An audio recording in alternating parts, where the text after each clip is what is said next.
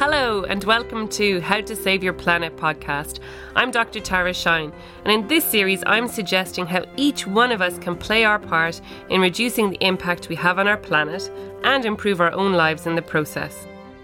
To show how everyday habits have an environmental impact, I use examples taken from my book, How to Save Your Planet, One Object at a Time. In this final episode, we'll be considering some of our leisure activities, including partying. So we'll be looking at swimming and swimsuits, running and running shoes, cycling, children's toys, and Christmas trees.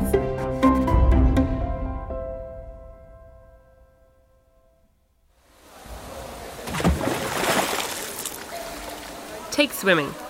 Ever wondered what those sleek suits Olympic swimmers wear to make them more hydrodynamic are actually made of?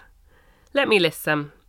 Synthetic or plastic fabrics like nylon, polyester, something called PBT, a texturized polyester, and lycra, also known as elastane. If you're a swimmer, you probably also have some goggles and perhaps a swimming hat. Goggles are made from rubber and silicone as well as the polycarbonate hard plastic used to make the lenses. Modern swimming hats are made from silicone or synthetic fabric. Now, when the synthetic fabrics used in swimsuits and hats are washed, they shed microfibers into the washing machine, and that wastewater feeds into natural waterways and contributes to ocean plastic pollution. One company is marketing swimwear based on natural, biodegradable materials that won't contribute to marine pollution.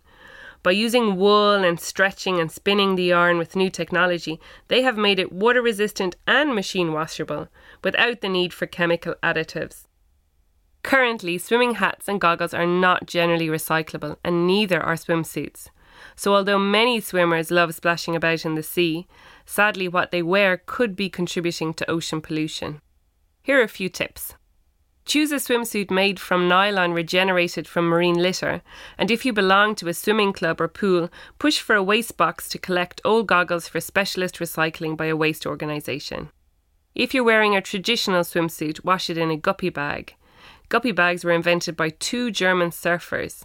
They're designed to capture microfibers when you wash clothes and reduce the risk of them contaminating wastewater. You can upcycle old or unwanted swimsuits by using them as stuffing for cushions or in other ways. As for plastic-free swimming hats, why not go retro and try one made from natural rubber or latex? The manufacturers say the thicker rubber keeps your head warmer, especially good for swimming in the sea.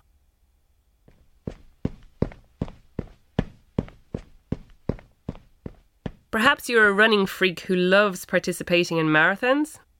Millions of us must be, because worldwide 25 billion pairs of running shoes are sold each year, and that means 34 million every day. It's not only running shoes that you need nowadays. Like almost every other sport, running now requires a whole range of gear, from socks and shorts to a smartphone to play music and to track your run. All that gear is going to have an impact. In 2008, the annual carbon footprint of a typical competitive runner was calculated to be the equivalent of driving 6,044 miles in an average car. Most running gear is not recyclable and ends up at a landfill site or in an incinerator, so get the most wear from your gear before you relegate it to the bin. When you've done with it, pass it on if it's still usable. When buying new, choose eco-conscious gear, in particular long-lasting items made from sustainable fabrics like bamboo and organic cotton mixes. And source sustainable socks. One firm makes running, hiking, cycling and skiing socks from merino wool, recycled polyester and synthetic fibres. They use non-toxic dyes and minimal packaging. Look for running shoes made from marine plastic or recycled plastics. There's plenty of choice. And don't overwash your gear. Washing and drying adds to their carbon footprint.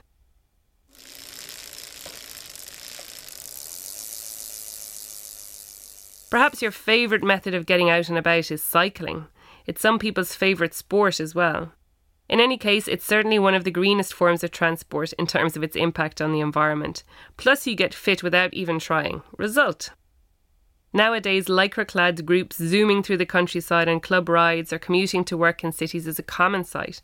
And as cyclists embrace all that nature has to offer, they can be key advocates for sustainability. Most of the carbon footprint of a bike is attributed to the extraction and preparation of the materials and the manufacture. As for bike helmets, most are made from a plastic shell with the all-important shock-absorbing foam layer underneath.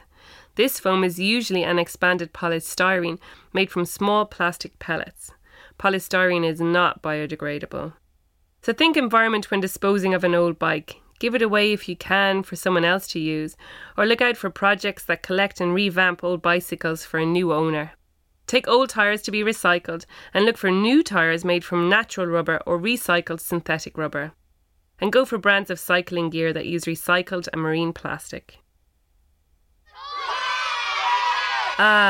Children, parties, Christmas and fun. Above all, toys.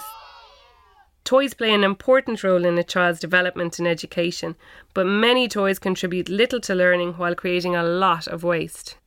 Toy production uses natural resources and energy. Their transport contributes to greenhouse gas emissions, as does their disposal. The greater the number of toys on the planet, the bigger the environmental impacts. There are also concerns about toxins and other harmful chemicals in toys, especially as young children put them in their mouths. One thing we can all do is to buy fewer toys.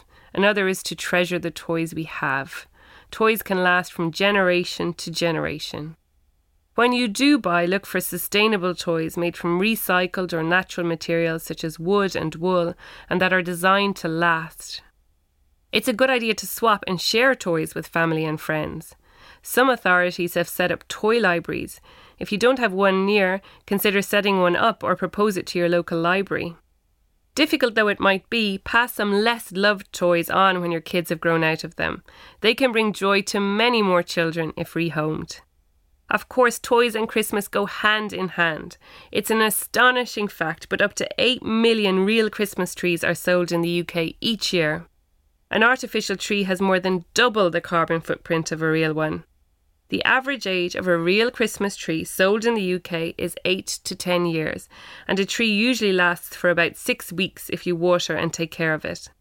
Most trees sold in the UK are grown in the UK, often coming from Christmas tree farms in Scotland. While growing in the ground, Christmas trees are photosynthesizing, using up carbon dioxide at the rate of over 1 metric tonne of carbon dioxide a year and producing vital oxygen. But the moment they are felled, that positive benefit for the environment ends. So ensure that your tree is from a sustainable source and a new tree is planted for every tree felled. Up to 19% of the carbon emissions associated with a real tree comes from its disposal. Chipping the tree and using it as mulch in gardens reduces these impacts and helps to condition the soil.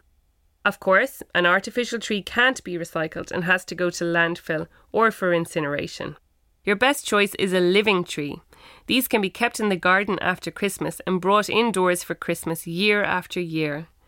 Feed it with compost and plant it in a smallish container to avoid it growing too big to bring indoors. Some tree farmers have even started to rent you a living tree, taking it back to care for it until the following year. Get to know a sustainable tree grower. The less your tree travels, the less its carbon footprint. And look for an organic tree grown without herbicides or pesticides.